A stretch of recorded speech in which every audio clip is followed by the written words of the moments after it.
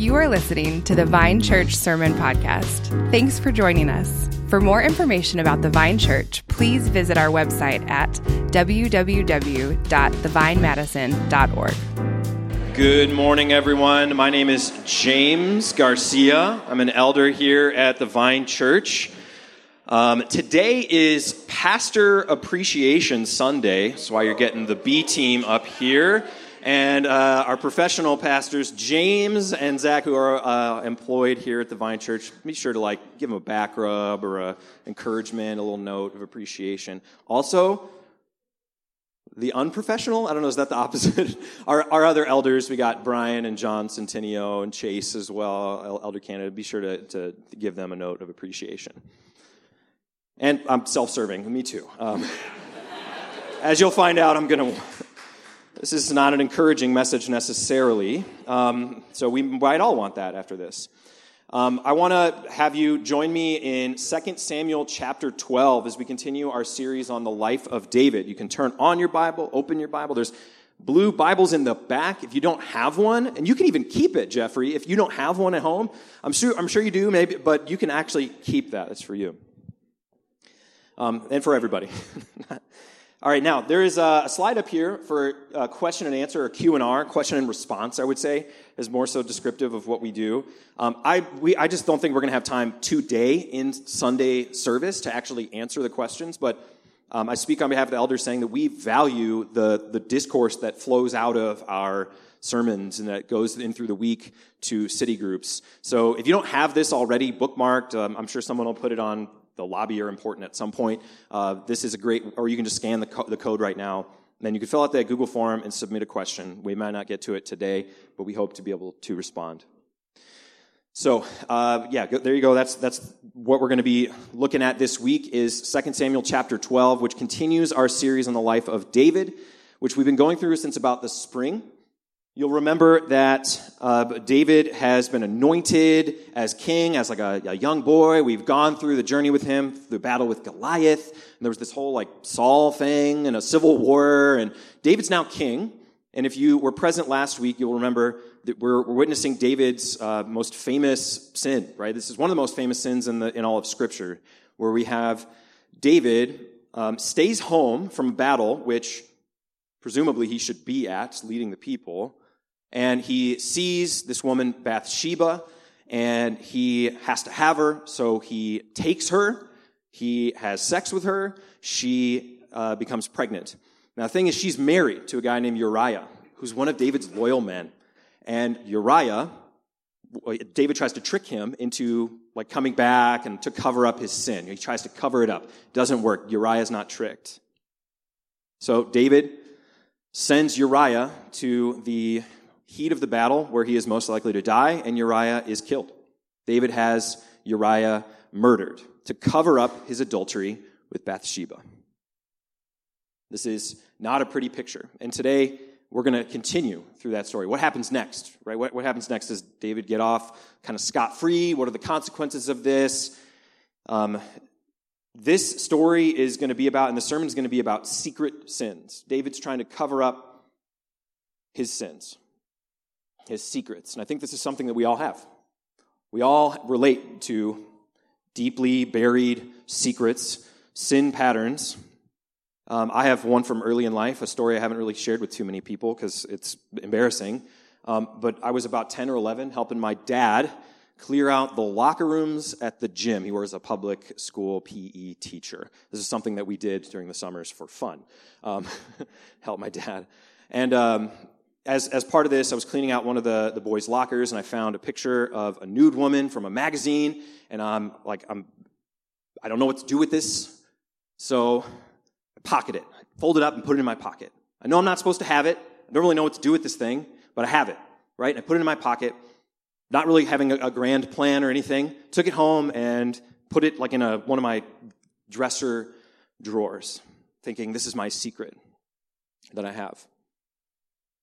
I don't know what I was thinking because I don't do my laundry. So at this point in my life, and so my mom was putting away clothes, and I was in the room, and I watched her reach out to the drawer, and I leapt up and jumped in front of the drawer, and I said, "Mom, don't open this drawer."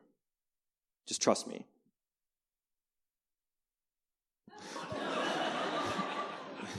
Right?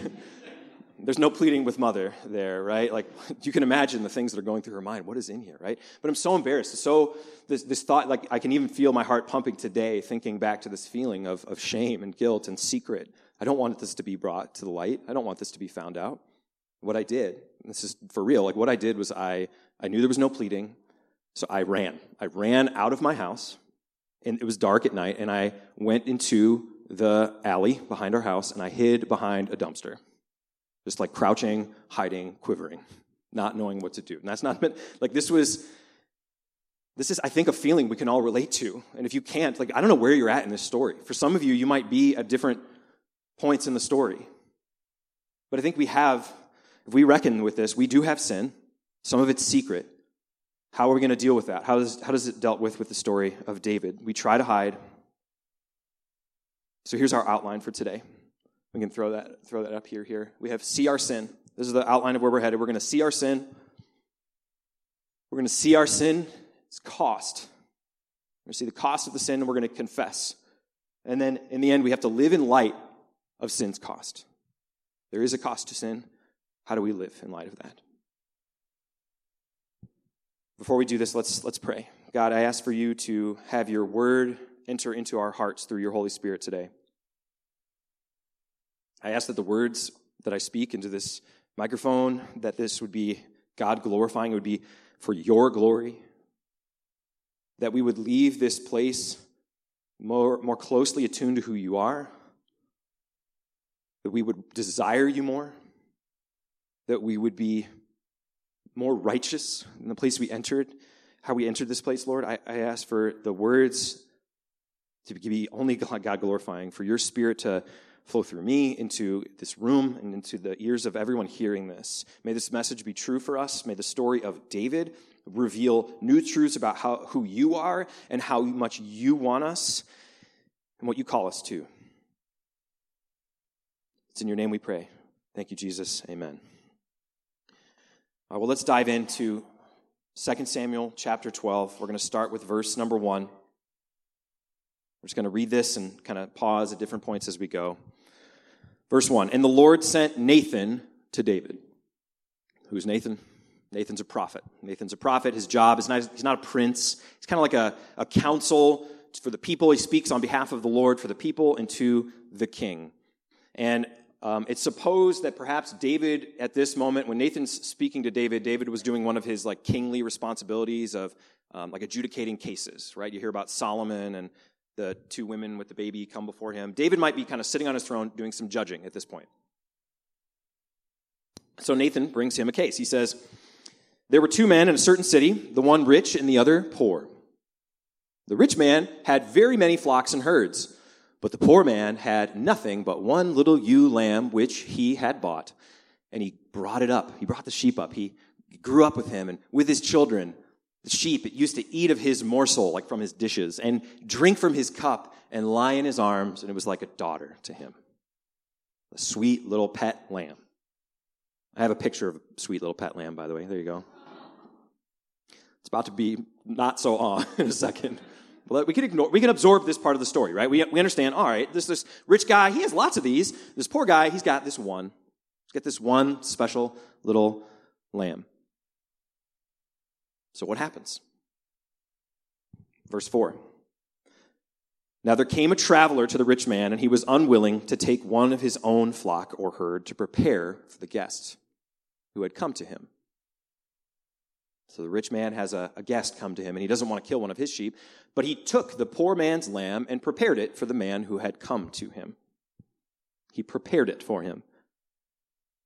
Jonathan was telling me that the VeggieTales version of this involves rubber duckies, and that one person's rubber ducky gets stolen by King George. Is that true? Okay, am I telling that right? I've never seen VeggieTales, sorry. But anyways, I know. Anyways, that's theft, right? Theft. He took it. He took the sheep. That's not all. This is think about that pet lamb. What did this man do? This man took the lamb, killed the lamb, cooked the lamb, ate the lamb, like with his guest. Like this is for kind of like a party as like a gift. This is heinous, right? I think we should feel outraged, like that succession of things that has happened to this poor lamb. And I think David sees, as we do, that this is magnified by the fact that this rich man has his own flocks. Like, this is what he does is magnified. It's not just theft. There's something else deeper going on here. So how does David respond? Verse 5, David's anger was greatly kindled against the man. And he said to Nathan, as the Lord lives, the man who has done this deserves to die.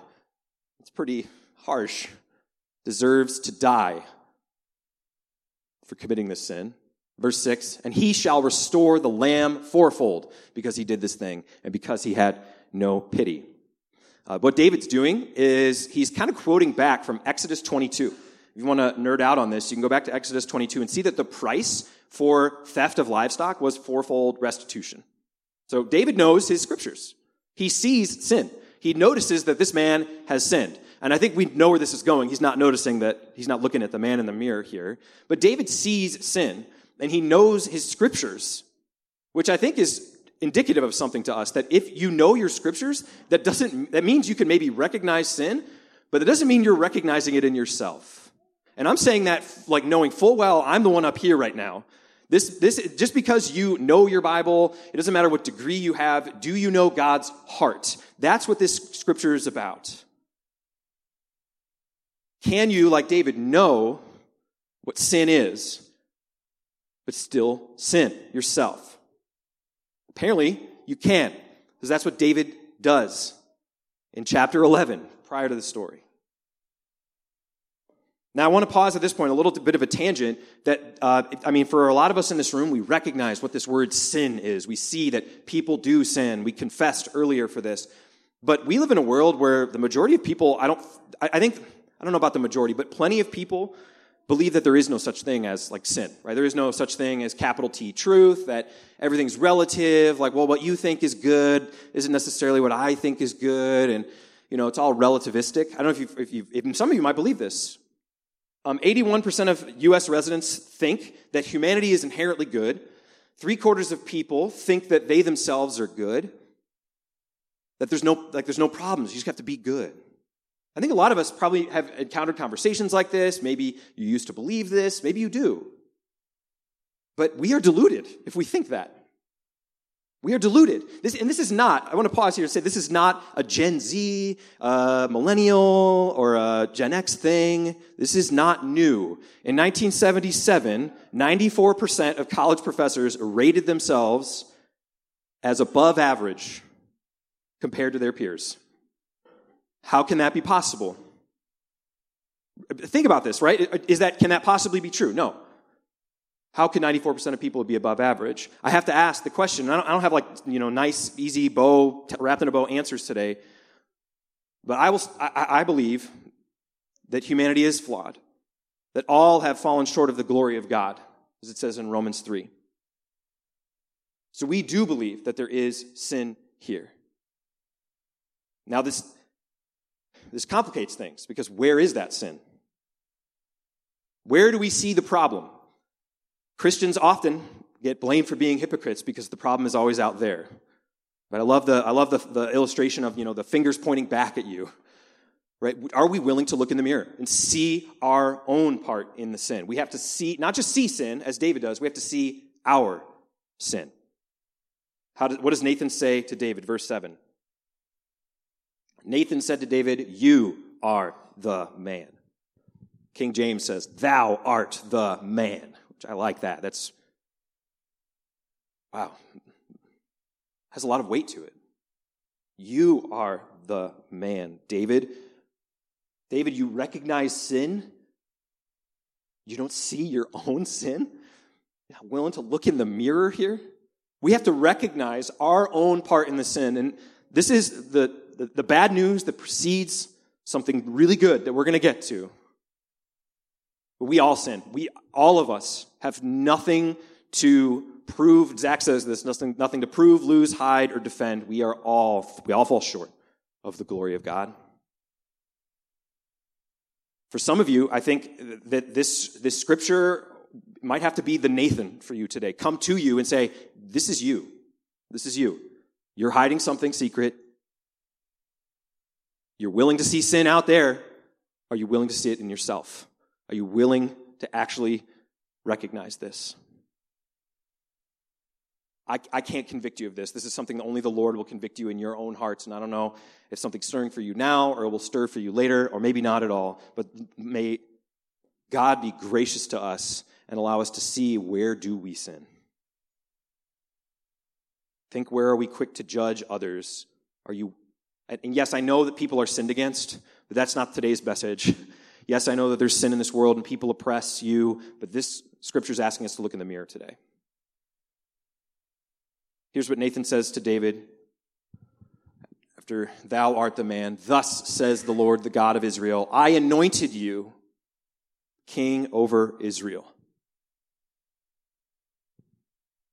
Do you remember this sermon series? I know a lot of you have been here throughout the last months. Do you remember David being anointed?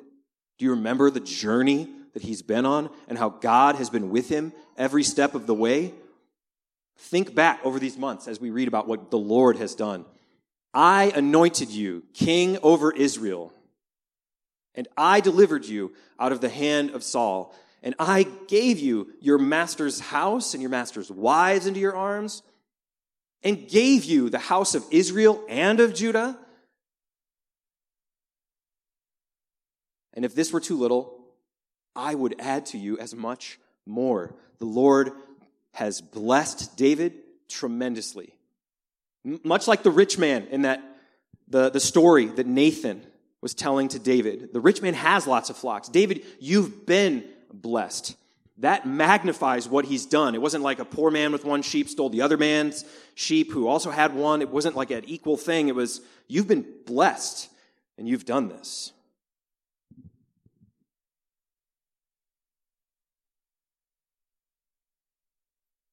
David doesn't, and this is what's, I think the kicker is, David doesn't just betray Uriah. He doesn't just betray Bathsheba. He doesn't just betray his people.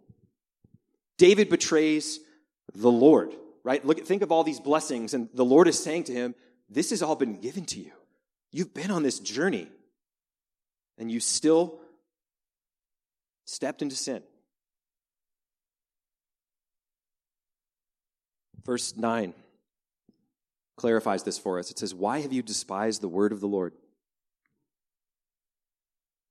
To do what is evil in his sight. In his sight. So first of all, despising the word of the Lord. This calls out sin for what it really is. That when we sin, all of us, and we've already acknowledged this, that each of us has sinned. When we're doing that, we are despising the word of the Lord.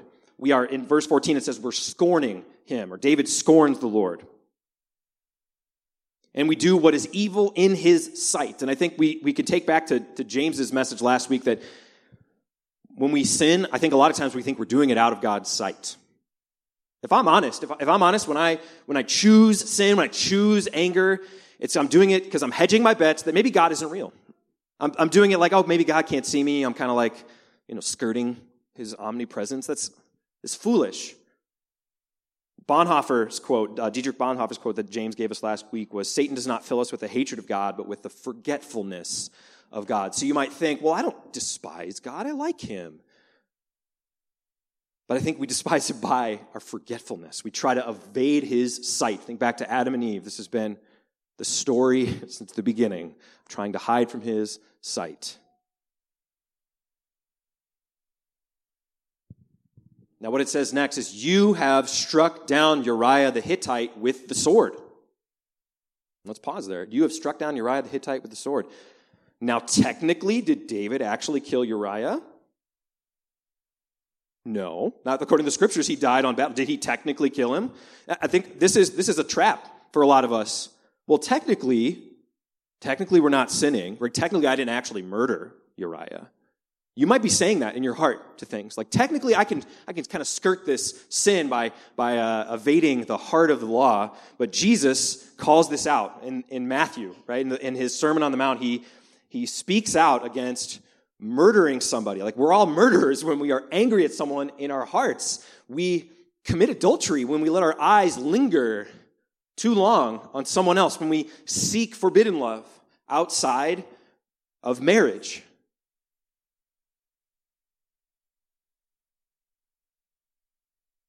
You have struck down Uriah the Hittite with the sword, David. You've done this. And this, by the way, has been about a year since all of this, the narrative with Uriah and Bathsheba has happened. A lot of people think it's been about a year. Some people think it's even been longer, that David has been away from the Lord, like not exposing this truth. And God comes to him. And it says, you have taken his wife to be your wife and killed him with the sword of the Ammonites. So I hope we can see our sin. I don't know if this is convicting you today. It has convicted me for months since I've seen this on the preaching calendar, knowing that I had to look through this. We need to see our sin, but we also need to see its cost. We need to see the cost of that sin. What is the consequence or the outcome or the price that's paid? There's lots of ways we could phrase this, but verse 10, this is going to be a cost to David's family and his legacy. Now, therefore, the sword shall never depart from your house, because you have despised me and have taken the wife of Uriah to be your wife. This is a prophecy. The sword shall never depart from your house. You can look ahead at chapter 13, and you'll see there's a story of Amnon and Tamar. Those are two of David's children. Amnon rapes Tamar. This is horrific. Later on, Absalom, one of David's other children, murders Amnon for that very crime. In fact, I don't know if this is interesting, but 4 of David's children meet a violent end, like a 4-fold repayment, kind of like David thought about in the law.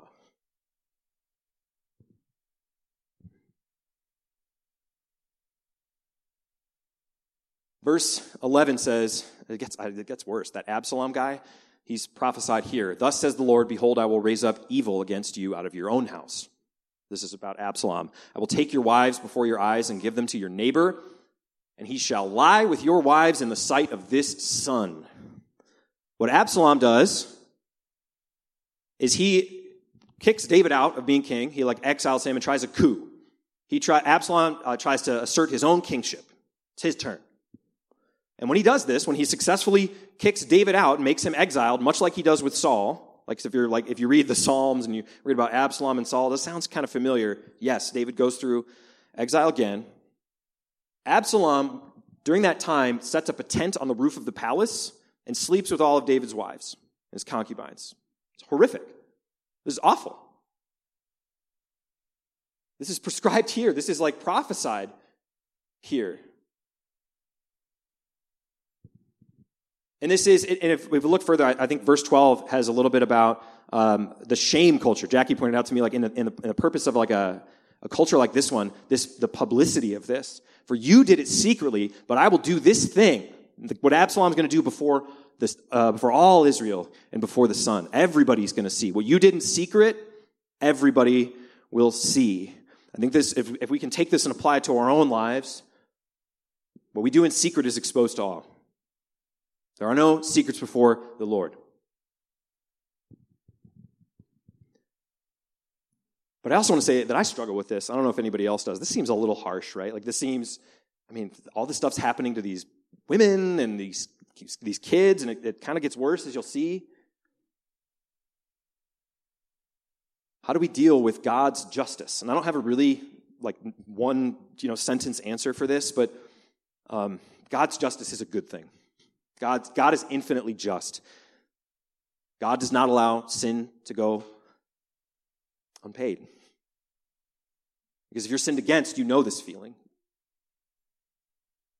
How does David react to this, knowing what the cost of the sin is to his house, to his legacy, to his children? How David reacts to this, verse 13, David said to Nathan, I have sinned against the Lord. He confesses. He uses very few words. In Hebrew, this is just 2 words. But he is specific. I think David's cut to the heart of what he's done. A lot of people might think that maybe he's saying here, is he not acknowledging his guilt against Bathsheba? Is he not acknowledging his guilt against Uriah? I think we can wrap all of that against, what has he really done? He's sinned against the Lord. And when we see our sin and its cost, that this distances us from the Father, we recognize what we've done.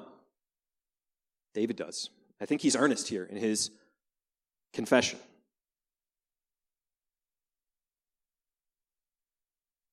And what follows is beautiful. Nathan said to David, the Lord also has put away your sin. You shall not die. He confesses, he receives mercy and not death. The very thing, mind you, that he said the man in the story deserved. The man in the story deserved death. And the words of comfort that Nathan gives to David is, the Lord has put away your sin. You shall not die. How did David get to this point where he could confess this and receive this mercy? I don't want to overlook the presence of Nathan in the story. God was working through Nathan. God was pursuing David, even though David was trying to sit away from God and live in the secrecy of his sin, thinking he'd covered it up. God came to David through Nathan. How is God coming to you today? God pursues you. If God pursues David, how much more will he want to pursue all of his people? He wants to be with us. This is the story of Scripture, that God wants to be with us. He wants us to worship him. He wants us to experience full love from the Father. And David receives mercy freely. He receives mercy freely. And some would say undeservedly. I do. But this doesn't mean that because he receives mercy freely, that this mercy is cheap. Right? This mercy has a cost. As we've already acknowledged, that we see our sin, we see that it has a cost, and we confess, just like David did here. This mercy comes at a cost. His sin does not stay just within his own little personal life. It extends to those around him. Verse 14, we see that the cost of sin is death. Verse 14, nevertheless, because by this deed you have utterly scorned the Lord, the child who is born to you shall die. And this is unfathomable. I don't even really want to imagine this sort of loss. This is very uncomfortable. Very uncomfortable verse that we have what's happening here. That someone else would die, and it was David who sinned. But verse 14, and this discomfort that I feel at this moment, looking at this, I think points us right to the cross. If you feel this discomfort right now, I want you to feel that and own that and recognize that when we talk about Jesus' atoning death on the cross, that someone else died for your sins, here you go. This is spoken to in the Scriptures. This is like a pointing forward. There's a pointing forward of this child. And we should be uncomfortable with the idea of a representative dying for us. David sees the cost of the sin of the people around him. And let's read what he does. Nathan went to his house, verse 15. Nathan went to his house, and the Lord afflicted the child that Uriah's wife bore to David. Here we go. And he became sick. David, therefore, so what's David going to do? In light of all of this, his repentance, in light of his confession, how does he turn? He sought God on behalf of the child. Though David knew what the Lord was doing, he petitions on behalf of the child, asking God to spare the child. David fasted and went in and lay all night on the ground.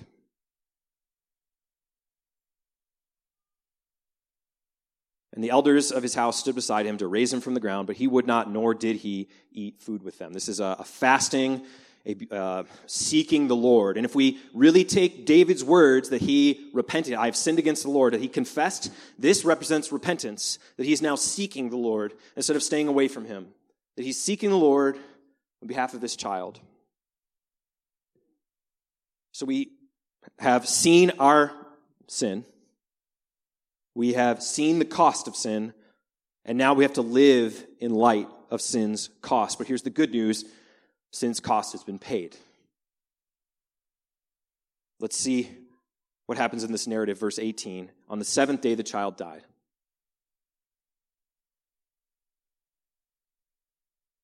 And the servants of David were afraid to tell him that the child was dead. For they said, "Behold, while the child was yet alive, we spoke to him, and he did not listen to us. How then can we say to him, the child is dead? He may do himself some harm." If you can think back over the narratives with David, he doesn't always receive news of death well. Sometimes those messengers don't have that it doesn't end up well for them. We know that when Jonathan died and when Saul died, David grieved. But David sees this in verse 19. When David saw that his servants were whispering together, David understood that the child was dead, and David said to his servants, "Is the child dead?" They said, He is dead."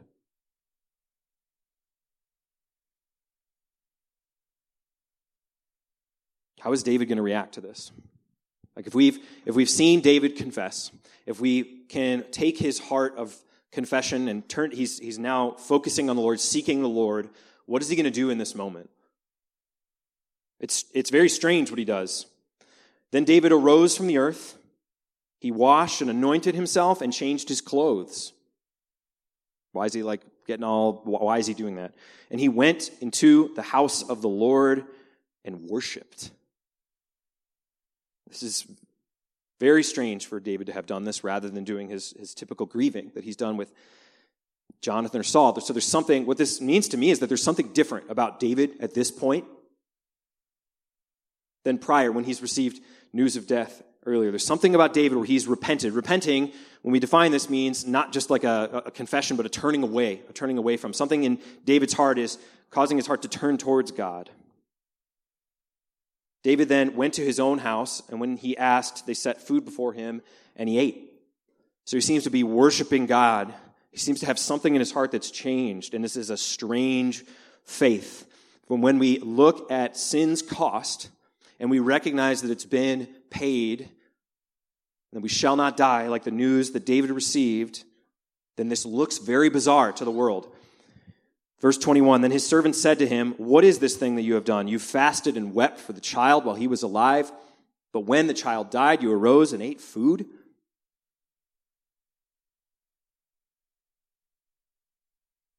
David said, "While the child was still alive, I fasted and wept, for I said, 'Who knows whether the Lord will be gracious to me, that the child may live?'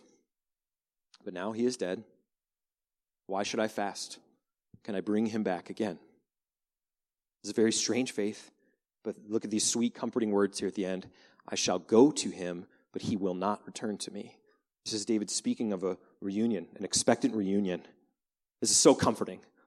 This is, I think we overlook this, right? That when we think about heaven, maybe we think about like a big like worship session or something, and this is not a sermon about what heaven is like, but there is a glimpse of reunion with the people whom we've loved and lost. And David's faith leads him to believe that he will see his son.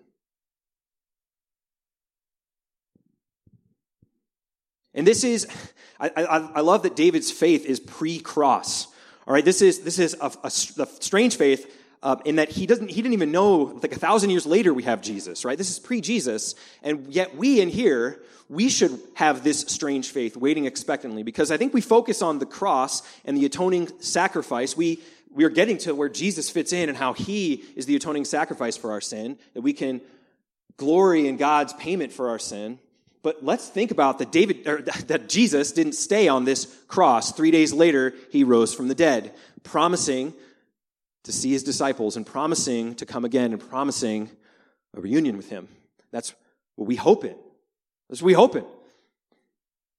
This is amazing news that David has such a faith and such a hope in light of this awfulness. Not only has he sinned, he still has to deal with this weight of this sin that he's committed. and the death of the people around him and the promise of what's going to happen.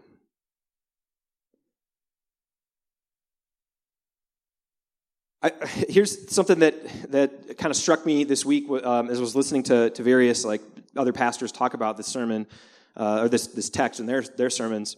Someone pointed out that a lot of us look at David's life, the life of David, and we see his peak as, Goliath, when he's like in the deserts and, kind of casting his cares to the Lord. We look at that as like, oh, that's peak David, and all of this is just that, dropping down from there. It's all downhill from here. And surely David has sinned, and this is bad. Things are not going to get better with his family, and we have prophecy here for that. But what if David's repentance, what if his confession of secret sin and his repentance brings something new to him in his life? What if this allows him to live with a strange sort of faith where he knows that God can put away the sins in his life despite the fact that he is fallen, he is broken, but he's received mercy? And what if that's changed him? Do you see that this is maybe how we are to live? That post-repentance, post-confession, when we receive God's mercy and he says, I've put away your sin, you shall not die. How can we live differently? Well, seemingly, what happens is, in the story, God blesses David. Even though David is a sinner, we recognize this, right? David has sinned grievously, but verse 24, David comforted his wife Bathsheba, went into her and lay with her, and she bore a son. She bore a son, and he called his name Solomon. And the Lord loved him. The Lord loved him that he gave him a pet name. That's kind of what verse 25 is about. Solomon, he sent a message by the Nathan the prophet, so he called his name Jedediah because of the Lord. This is just a second name for Solomon here. Solomon derives from the Hebrew word for peace. Jedediah is about being beloved of the Lord. Solomon and this Jedediah thing represents how God blesses David with peace and love despite his sin, undeservingly, indiscriminately, to people who don't deserve it. You're telling me that God gives peace and love to people who don't deserve it. He does, doesn't he? And if you know the story with Solomon, this is, go to the genealogy of Jesus. What David did in sin, taking Bathsheba, killing Uriah, God will use that sin to write his own story. And we have, through the line of Solomon, it leads to Jesus. I think we should live in a way where we can trust God. We confess, we repent, we trust God to rewrite those sins into his stories, for his kingdom, for his use. And David, I do think we're going to do the Cliff Notes version of the rest of this chapter. It tends to get overlooked. I'm not going to lecture to, but I would encourage you to read it. What ends up happening is David seemingly does repent. He goes into battle. The very battle, if you remember the chapter 11, the very beginning of it, it says he didn't go out to battle. He does. God gives him victory. God gives him a blessing. And then there's this whole thing about a crown that could mean any number of things, but its emphasis is on that it's heavy. Could this mean that David has a heavy burden, a heavy crown to bear for the rest of his life? Even though he is blessed, he still has this weight of this sin. Can you imagine David and Bathsheba throughout the rest of their lives thinking back, watching as their children and their stepchildren and their that all of everybody goes awry, everything is seemingly sin-ridden? David has to deal with this heaviness. So when we talk about living in light of sin's cost, that God uses our sins to write his stories, that he has paid it all on the cross for us, that doesn't mean that we don't have to, this heaviness. David has to deal with this for the rest of his life. But if God can pursue David as a sinner, let's just call it what it is. David is a sinner. He's an adulterer. He's a murderer. And God pursued him. God desires to be with David so much that he came to him and said, "You are that man." He came to him through the prophet Nathan. He is pursuing you. I believe this. God wants each and every one of his people, including you and I, to be with him. And so as we seek to apply this, I have a few different points. One, I want you to see your sin. I have some verses up here that I think should help. And to see your sin, you can't keep it secret. It needs to be brought into the light to be seen. If we confess our sins, this is 1 John 1:9. If we confess our sins, he is faithful and just to forgive our sins and to cleanse us from all unrighteousness. If we say we have not sinned, we make him a liar, and his word is not in us. How the story resolved with me hiding behind that dumpster was my mom did come out and was seeking me, like, "James, what are you doing?" And I do remember a street light in the alley, and I had to come out, and that's where I met my mother there. And I don't remember the rest of the story. I got in trouble. I was being sought. And I think this is what God is perhaps doing for you. He's calling you to him. I want you to see your sin. I also want you to see the cost of your sin being paid. And the good news, Christian, and the good news, everyone, is that the cost of your sin was paid by Christ. He is the propitiation for our sins. 1 John 1:9, that thing about if we confess our sins, he's faithful and just to forgive them. It continues in the very next chapter. My little children, here's what John says to us. 1 John 2:1. My little children, I'm writing these things to you so that you may not sin. But if anyone does sin, we have an advocate with the Father, Jesus Christ the righteous. He is the propitiation for our sins, not for ours only, but also for the sins of the whole world. There is forgiveness in Christ for you. We have all sinned. Confess your sin. Know that it's been paid by Christ. See the cost of your sin being paid by him. And then we have to live in light of this. For a lot of you, I know you've heard this. You know that you are sinful. You know that we come here and we confess. We know the gospel, the thing upon which we orbit. And you hear this. How do I keep living? How do I keep living if I sin? I have to ask myself the same question. I still sin, right? We're not